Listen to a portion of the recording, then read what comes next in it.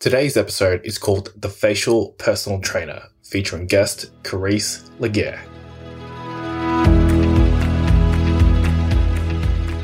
Few things in life can compare with the pain of watching your children suffer without the means to help. This nightmare scenario became a reality for Carice as her offspring battled with undiagnosed breathing issues. A registered dental hygienist, Carice began training with leading experts in the field of orofacial myology and soon became an expert herself. Utilizing her new training, she was able to steer her children to a miraculous full recovery. How would you describe what you do as a myofunctional therapist? So myofunctional therapy, I think the easiest way to put it is that it's kind of like personal training, but just for the muscles below the eyes, but above the shoulders. So we're kind of staying in this area here. Now, what we do is we help to strengthen and coordinate these muscles because when there's dysfunction, it causes all sorts of problems, be it mental problems, sleep problems, digestive problems. There's a numerous set of problems. So we just really help to work out those muscles. That way we can facilitate better sleep, breathing, and swallowing.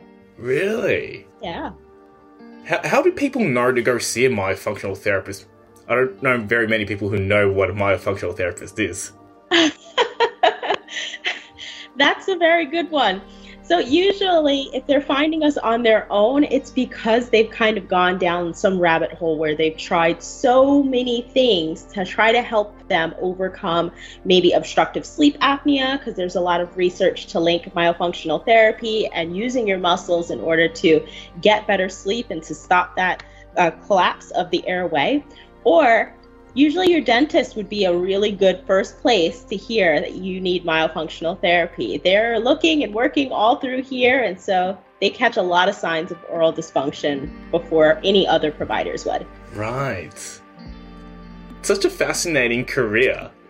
How did you discover that this was a career you wanted to pursue? Well, I am a registered dental hygienist by my first primary trade.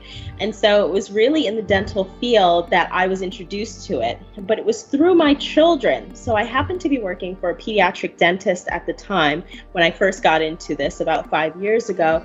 And she was looking at my children and kind of going through all of the things that she could tell about them and their health history, like the fact that I had one that had ADHD and had a lot of impulse and behavior control issues.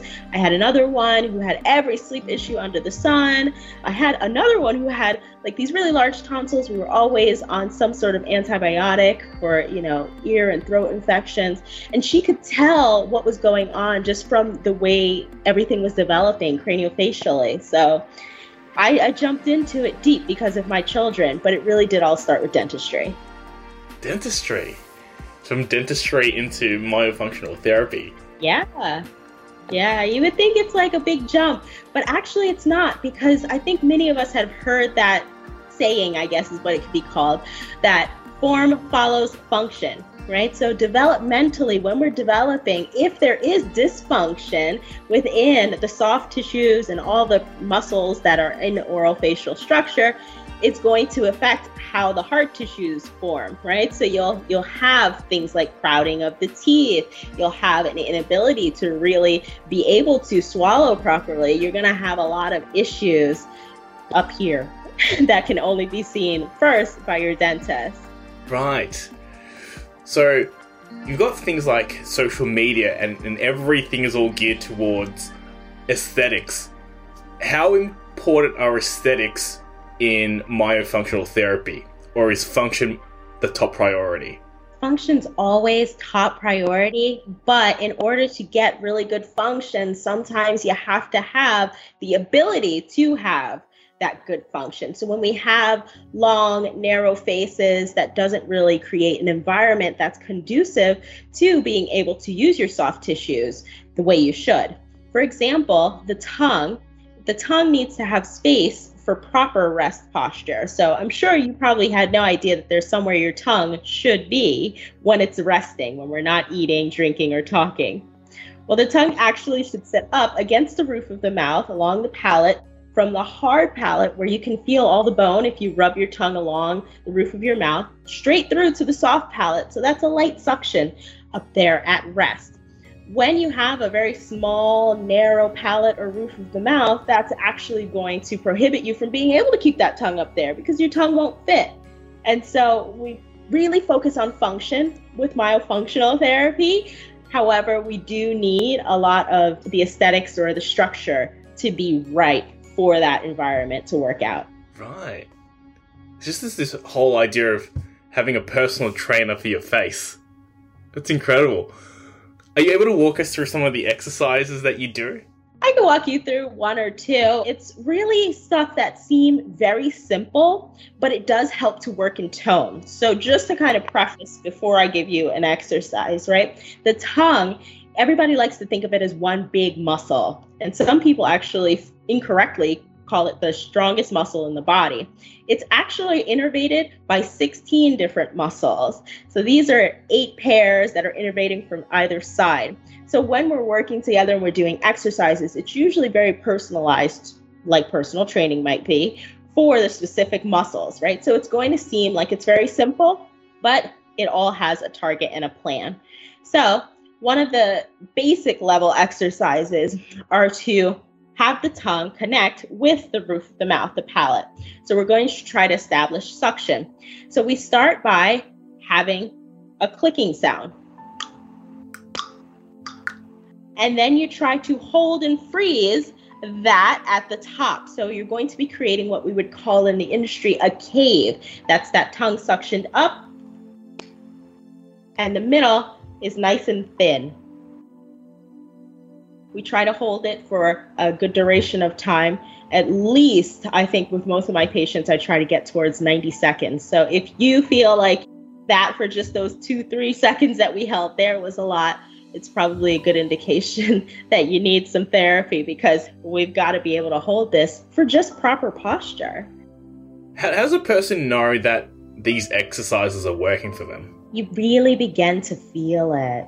So you don't feel it in the same way that when you're working with a personal trainer in the gym, you start to feel sore. You don't necessarily feel sore. Some might, but most times you really start to feel like you have more awareness of what's going on, because we're using these muscles all the time. We cannot get around using our tongue, using our lips, our cheeks. We can't get around these things. This is constant all day long. So you'll feel the difference as you're talking, as you're eating, as you're just breathing, as you're just aware of your tongue and your lips and what's going on throughout the day. Right. I know that like with singers, when they're first starting out, they say that they get a lot of like tightness around their jaw. Is that something that you hear a lot about from singers? Yes. So oftentimes these things go hand in hand. When you're having some issues with your oral facial structure or the function, you're going to find that it makes things difficult, such as, extending sounds, being able to really hold notes. This is all going to kind of play into place because some of the dysfunction can wear down on the joints for the jaw. So the jaw joint actually kind of rides like a swing almost. And so there's fluid there because the body's always trying to protect ourselves, right? So we don't just have like this joint that's swinging against bone on bone. It's really a fluid there. So when there's dysfunction, it can weigh on that fluid, especially as you're singing, as you're using a lot of that, opening up the mouth, having to extend notes, especially a lot of those long notes. Opera singers, you'll find, have a lot of trouble sometimes when they have oral facial dysfunction. And so wearing down on that joint, we can really help relieve a lot of that pressure by altering what's going on with the soft tissues that surround it. Does that have any changes on the way a person sings tonally? Yes, sometimes it does. Yeah, sometimes they start to hear themselves better. Yeah, it improves their ability to achieve that perfect pitch, which is always what a lot of singers are looking for, like perfect pitch. Like, one of the things that you're also really an expert in is breathing. People can go days without food, but only minutes without breathing. How important is the way a person breathes? Are there differences in people who are preferential mouth breathers versus those who are preferential nose breathers? That's a fantastic question. And I think a lot of people will be surprised to find out that yes, there is. Physiologically, there's vast difference between the two. So when you are a nasal breather, you're using your nose, and your nose is prepped and primed to provide you with natural filtration of that air. So we're getting rid of and eliminating a lot of the contaminants that are in the air just naturally through the nose. We're humidifying that air, getting it to be nice and primed and ready for the lungs, and we're able to intake a good quality of air. So we're getting it up and through the nasal respiratory passage.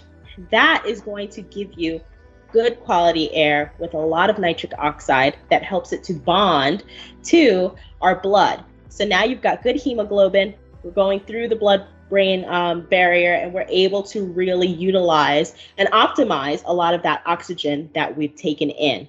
When you are inhaling through the mouth, there's no way for it to filter.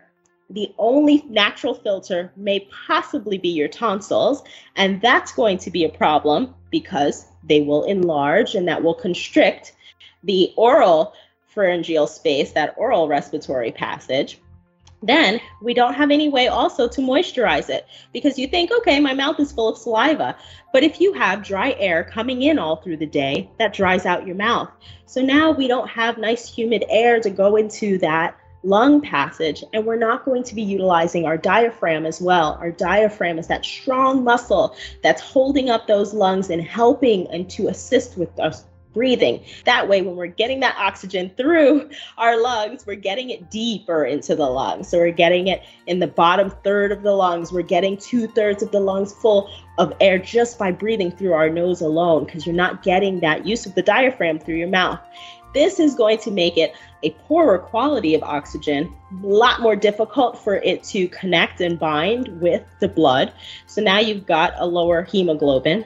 You're kind of living in a state of deoxygenation. You're living in, hypoxia is what they would call that medically, where you don't have enough oxygen to really fulfill your bodily functions. That's interesting. Even though the mouth is a larger opening than the nostrils, the amount of oxygen is less efficient. Yeah. It's really because the nose was built. It's designed for breathing. We've got that natural filter. We've got that natural humidifier. It is ready to take in all that it can. And the mouth just isn't built for that. It's built for a lot of other things. I would never eat through my nose.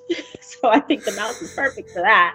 But it's all about what these functions were designed to do, and that nose prime for breathing. In a lot of meditation practices, they teach you need to breathe through your nose longer than breathing out through your mouth. And then that helps to lower down your heart rate and helps people to calm down. It is very true that you should expel a longer exhalation than you should take in an inhalation, because when we think about the exhalation, you're letting go of carbon dioxide. You're letting go of that unused air with all the particles that the body did not need, right?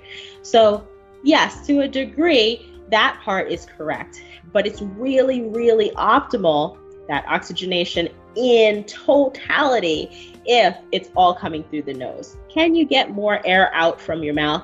Sure. But that dry air that's coming out of your mouth is also drying out your saliva, which is going to put you in for a lot of dental problems and is going to create a disharmony in between the natural pH of the mouth. A lot of people will find they'll get cavities from mouth breathing. They develop periodontal disease or gum disease from mouth breathing. So you want to try to use your nose as much as possible. Yes, you can take a longer exhale. However, I would always do it through my nose as opposed to my mouth. Really? Through the nose? Yep.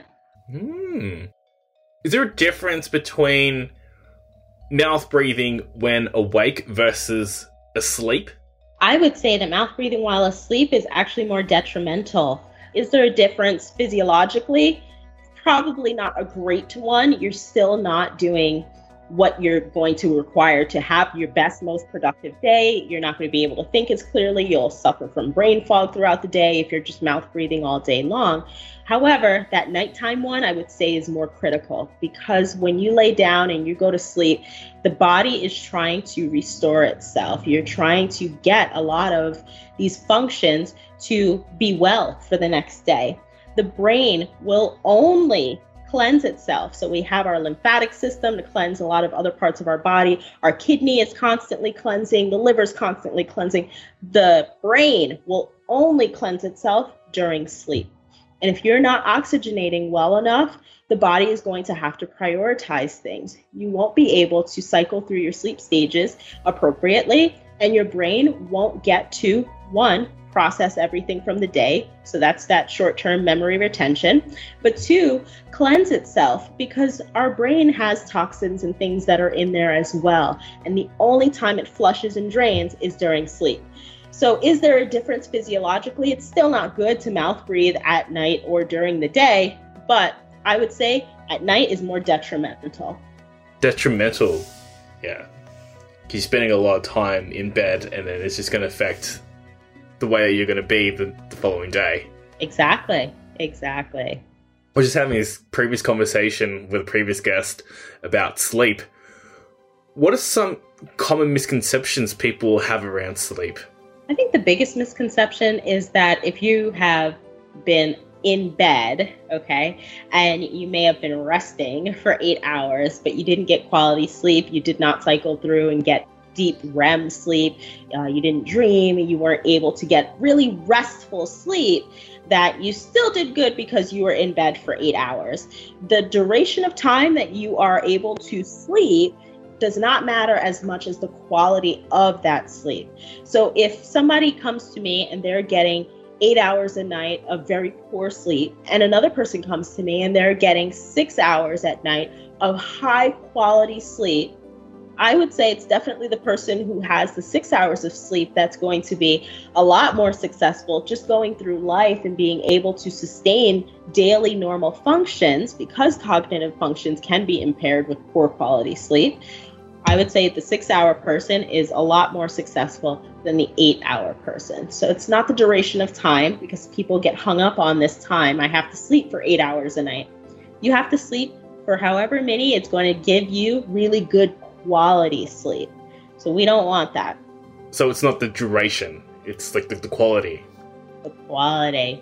And the number two biggest thing is that all these sleep aids, that if you take a sleeping pill, it's equivalent to getting really good restful sleep, because all that matters is that you're asleep.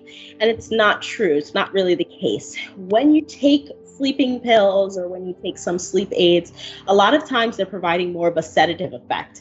And there's a vast difference between restorative sleep and being sedated. So you want to imagine being sedated as kind of being like in a coma. A person in a coma is not getting really good restful sleep. They're not restoring. They're just kind of on this lighter level of functioning. And so we want to really bust that myth as well. It's not good. Not good. Where does this idea of 8 hours of sleep come from if people may not need to get 8 hours of sleep? There were some studies done in the mid-20th century that really came to that conclusion. But I would say that where we were in the mid-20th century, in the 1900s, is vastly different from where we are now. People were eating probably a lot better, a lot more cooked at home food, far less preservatives, far less packaged processed foods. We didn't have as much exposure to technology. We weren't all indoors all the time, with less exposure to light and natural sunlight at that. A lot has changed in the world. It's changed the shape and the composition of our bodies. Different things have spiked in values since then, as far as different diseases. Diabetes has gone up, autism has gone up, things that, you weren't seeing at that time, that people were measuring sleep at those longer durations. They had a whole different life than we have now. So now it's really good to take the bodies that we're developing now, because everything's changing. Structurally, people are changing. Take that into account with the fact that quality sleep has to be prioritized over the duration, because the duration really doesn't matter. There are some people who have a genetic condition where they are able to sleep for even less than 6 hours, maybe like 3 hours, and then they can function just as well. Is this something that you've heard about with people with a genetic condition? I have heard about that, and I do think it's so interesting. I want to see so much more research on it, but I do think it's definitely possible. We have a lot of very successful people who are very open about the fact that they don't get a lot of sleep, but they are able to function at a high capacity, run multi-million-dollar businesses, be able to sustain life at a higher quality than some of us who are just struggling with our typical 8 hours. So I think that is something that we definitely need a lot more research on so that we can study the quality of that sleep. But there's so many conditions that can quantify sleep for us. There are even people with delayed sleep phase disorder where they can't sleep during night. They have to sleep during the day, or they sleep longer during the day. There's so many sleep conditions, and I would love to see a lot of the research on the 2-3 hour sleepers. But I very much believe that if you're getting quality sleep, the duration does not matter. There's this huge movement now in Silicon Valley where a lot of CEOs are really pushing their employees to really sleep better. And they're really telling them, I want you to brag about getting good quality sleep, not, oh, I only got 2 hours of sleep and got so much work done. Yes. It is costing employers a lot of money to have sleepy employees. I mean, that's really the bottom line of that. In America, it's averaging about $1,400 a year per employee that you have working for you that is on poor sleep. It's actually been considered by the Center for Disease Control here in America an epidemic, that there are a lot of people running on sleep deprivation. It's probably 1 in 3. And so that in and of itself is a reason for employers to have concerns, because when you have poor sleep, like I said, cognitive functions are going to be impaired. And we need people to be at tip-top form if they're going to be doing especially dangerous work, such as truck drivers or people who are running heavy machinery. We need them to be able to sustain themselves. So yes, I think it's important that we reward people who are focused on quality sleep over quantity. There's a lot of parents that say, I want my surgeon to be well rested if they're going to be having surgery on me or my child. Very true. That's it. But it's really important because so much can go wrong. And so we want to eliminate as many of those variables as possible. Exactly. One of the previous guests on the podcast is the UK sleep physician Guy Leshner. And he refers to himself as part sleep specialist, part detective, and part marriage counselor. The last part I was really surprised by. From what you have observed, what impact does good sleep have on marriages? So much. I mean, first we want to start off by the fact that I think snoring is a really big thing that will take a lot of people into separate rooms during their marriage. And so I think that just eliminating that alone is incredibly helpful to many, many marriages. But also the concept of just restless sleep. That's going to be an issue. You're trying to share a bed with a partner and they're rolling all over. They're kind of moving around all night. It creates so many issues. Like I said, with the cognitive impairment, that's a big thing too.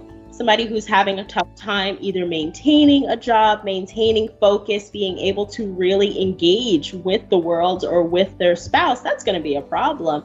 And so I think that I would agree 100%. He's like the best marriage counselor probably there is. Like there are even times when like sleep problems are not due to anything biological, but because it's like external, such as when parents become parents for the first time. They have to take care of a kid 24/7.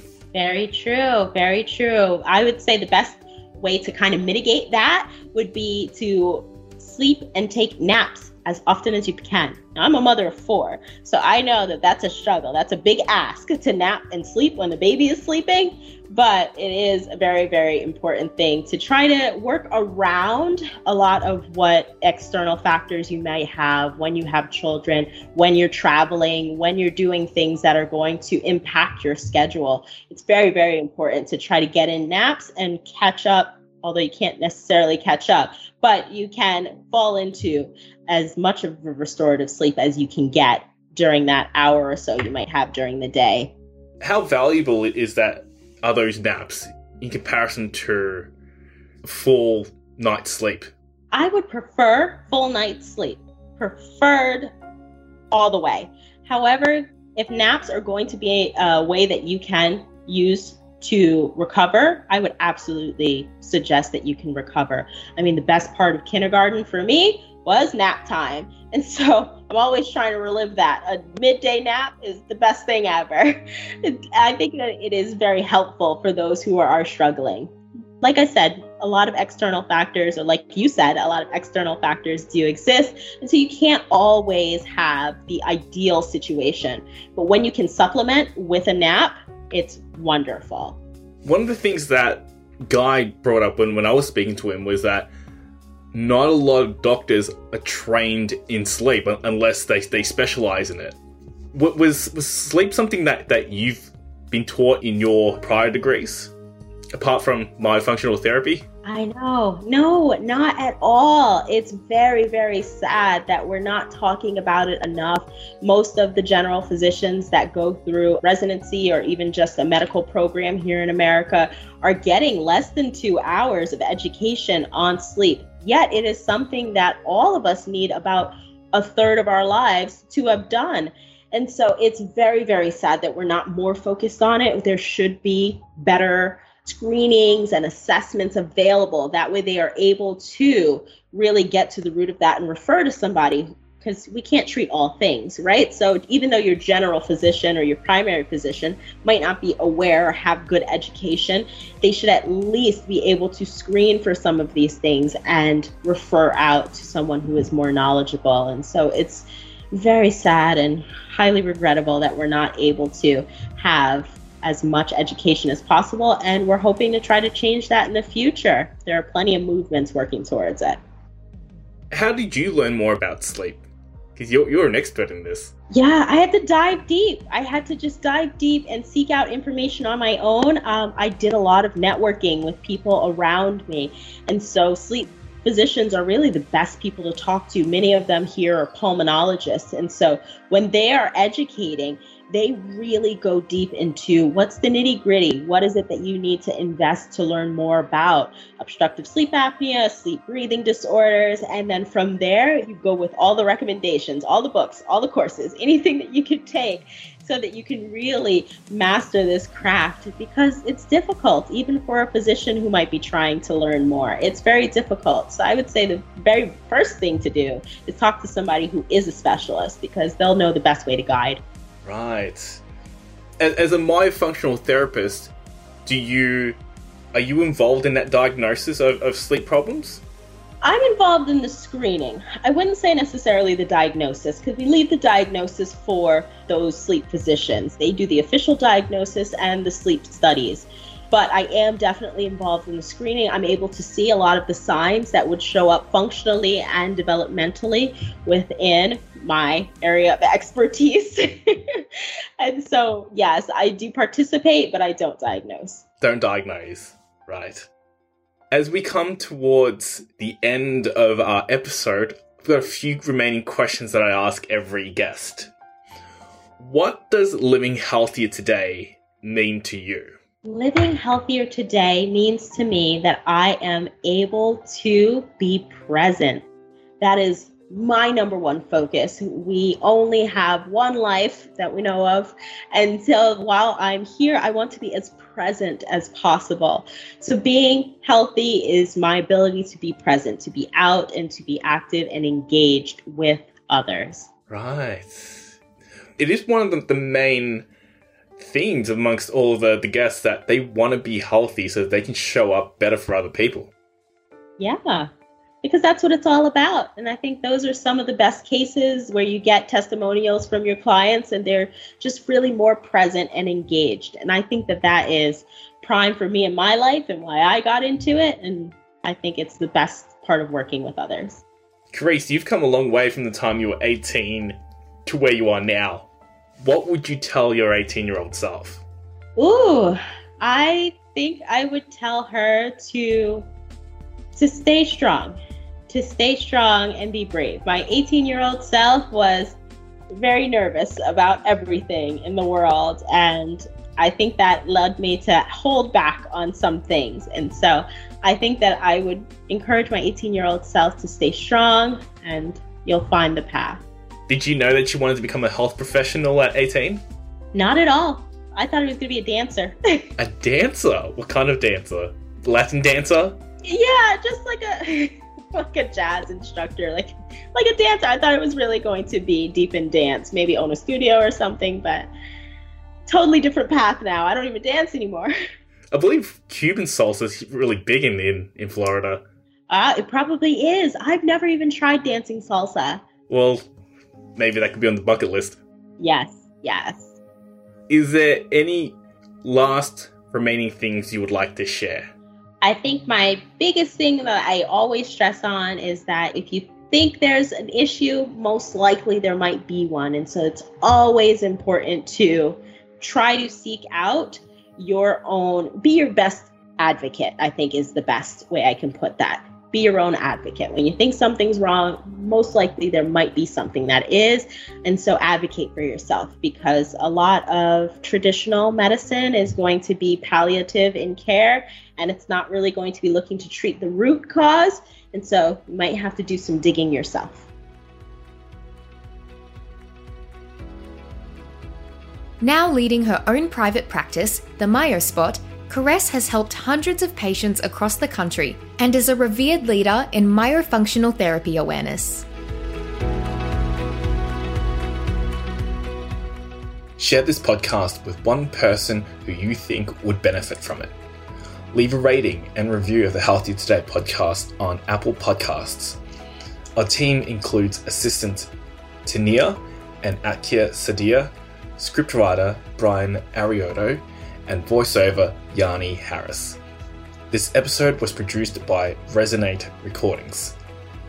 In tomorrow's episode, you will hear from psychotherapist Victoria Rivera about overcoming self-sabotage.